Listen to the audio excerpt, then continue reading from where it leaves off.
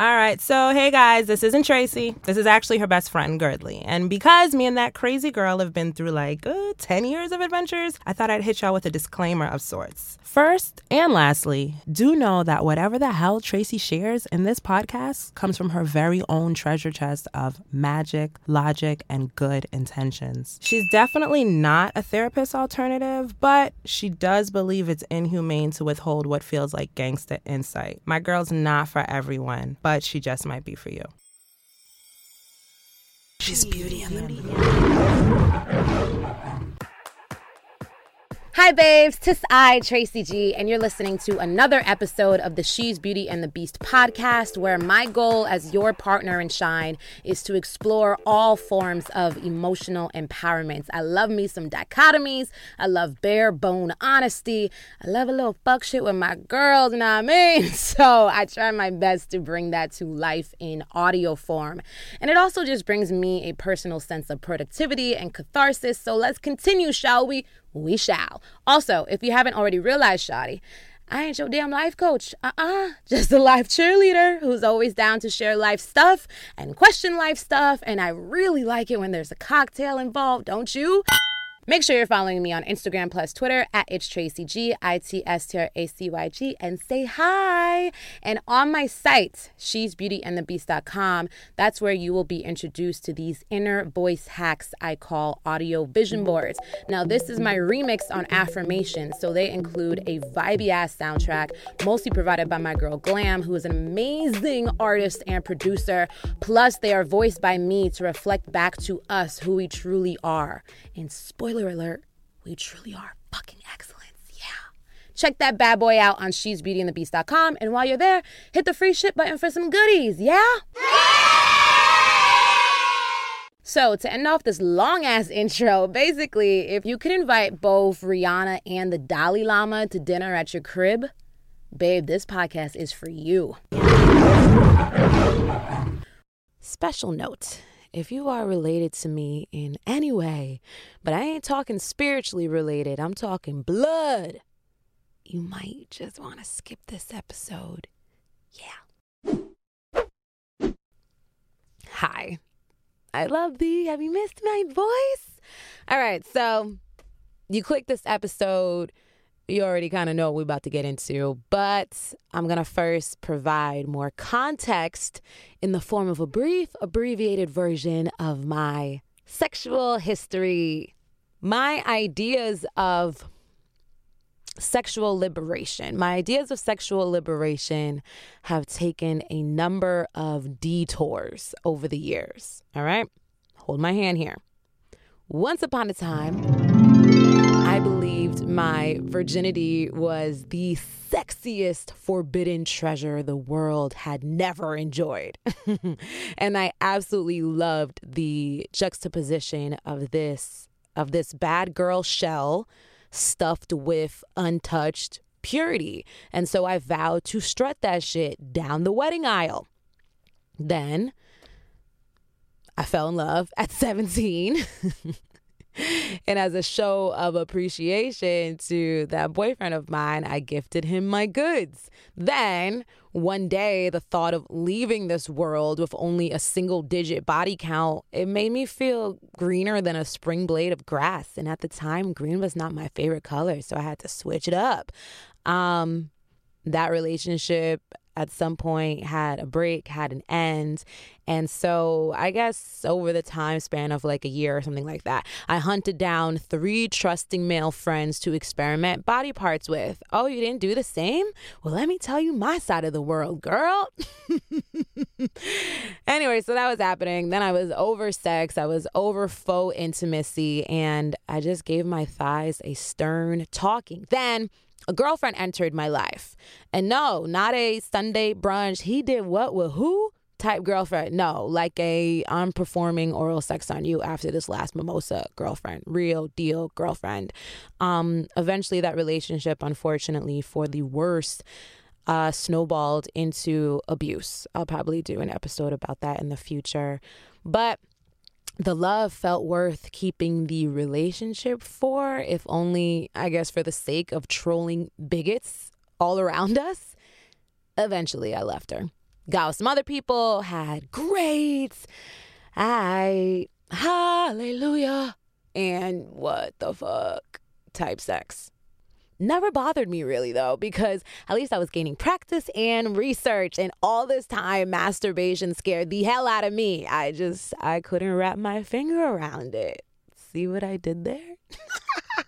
Then some years later, masturbation enlightened the hell out of me. Later on, celibacy became my bestie for like a year and change before sex re-entered my life in its most glorious form yet. Shout out to my love, CJB. And you guys know about this. If you don't, get up on it. No Sex Zone Part 1, Part 2. Listen to those episodes and maybe bring your ass back. Anyway, so as you can hear in this abridged form, there's been a lot of inconsistencies in my adult sex life until it struck me the other day that there has actually been one major constant. I am 3 years happily divorced from Pornhub.com, and damn, it feels good. Here's why. Well, actually, I'm just constantly interrupting myself, and it's like there's 10 people here when no, it's just myself, me, myself, and I, always in constant competition for the mic. Anyways, first, let me say, in case you don't know, but you probably damn sure do, Pornhub.com is a premier digital cornucopia for pornography, darling. It is a site that I started frequenting often after a depressing breakup. I was such a damn advocate for Pornhub.com that I even gave my username out on air on Sway in the Morning. And our listeners would send me recommendations on what to watch, which in hindsight is actually kind of sweet. Something like that. Now, I have no beef with the porn world at all. I have interviewed porn stars who are ridiculously lovely, like Skin Diamond or Asa Akira, but as I have delved deeper into my spirituality, what has become one of my sort of prompts for self-awareness is questioning anything that's done in excess, because excess is the opposite of balance. And that right there usually comes with unpleasant side effects. Now, everything I am saying, everything I'm about to say varies from individual to individual, of course. But your girl, she heard an internal calling to get off of Pornhub.com, and I listened, all right? So yeah, I am 3 years happily divorced from Pornhub. I fucking love it. And here's why I had to peace out. Numero uno. Repetition is the mother of learning. You guys have heard me say this time and time again. And actually, I'm going to add on to that. Repetition is the mother of learning, which makes it also the mother of manifestation. So I felt like my porn habit was manifesting too much lust in my life. Because to me, the key method for manifestation is constantly experiencing the energy in which you want to manifest, right? Because everything is birthed as energy first and tangibility second. So like I said, when I initially really got into the XXX world, I basically needed to get over a breakup as soon as possible. So I was just pouring up too many glasses, tall glasses of porn, not realizing that all of that lustful energy was bringing all the fuck boys to my yard. And I was dealing with a different kind of milkshake. Anyways, and though I didn't go super ham and cheese during my so-called hoe phase, I just think porn played a part in desensitizing me to sex, and looking back on it, it was just too much lust for me personally. And let me just make this note right here. What determines your hoe phase is in the eyes of the beholder, or I guess I should say the vagina of the beholder. Because think about a buffet. For someone, 1 plate is like, yo, I'm good. For someone else, 10 plates is like, yeah, woo, I'm chilling right now. So just don't ever ask me what is a strong and weak body count. So going back to me and porn, nah, bruh, I don't need all that energy. I'm already bisexual. I'm already a Scorpio. I'm already a black woman who has been over-sexualized by society for too damn long. I don't need no more fucking sexual energy, son. I'm chilling. I'm all the way chilling.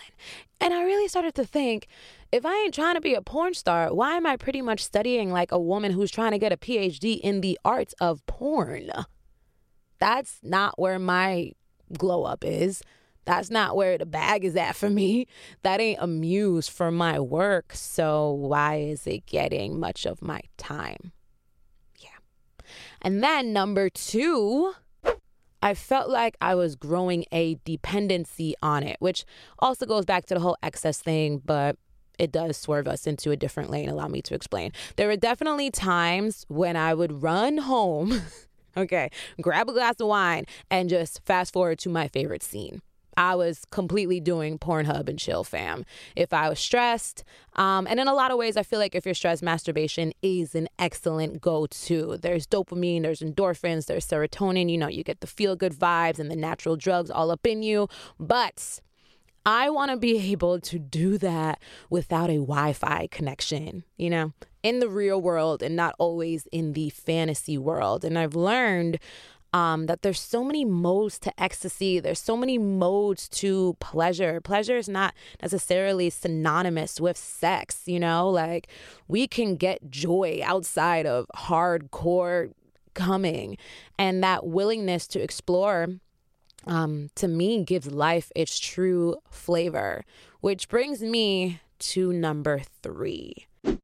I feel like when I was with someone in bed, I was always meditating on my favorite video at the moment to get me to the finish line, which I don't think is necessarily bad all the time. I definitely don't think that. But to be hella frank, that was the only way at the time I could get off. And I wasn't completely fulfilled by another human's touch. It was like being in an amusement park where every ride was just basic. So now that I no longer watch porn, I've noticed that I can stay completely focused and satisfied on the one person I am with. And so my visualization game is bananas now without a steroid called porn. And I feel like my mind is clear, my spirit is clear. I'm not out here thinking that sex is the most important facets of my life. So there you have it. Just a little quickie for that ass. I hope this episode was useful to you, or at least interesting, at least edutaining.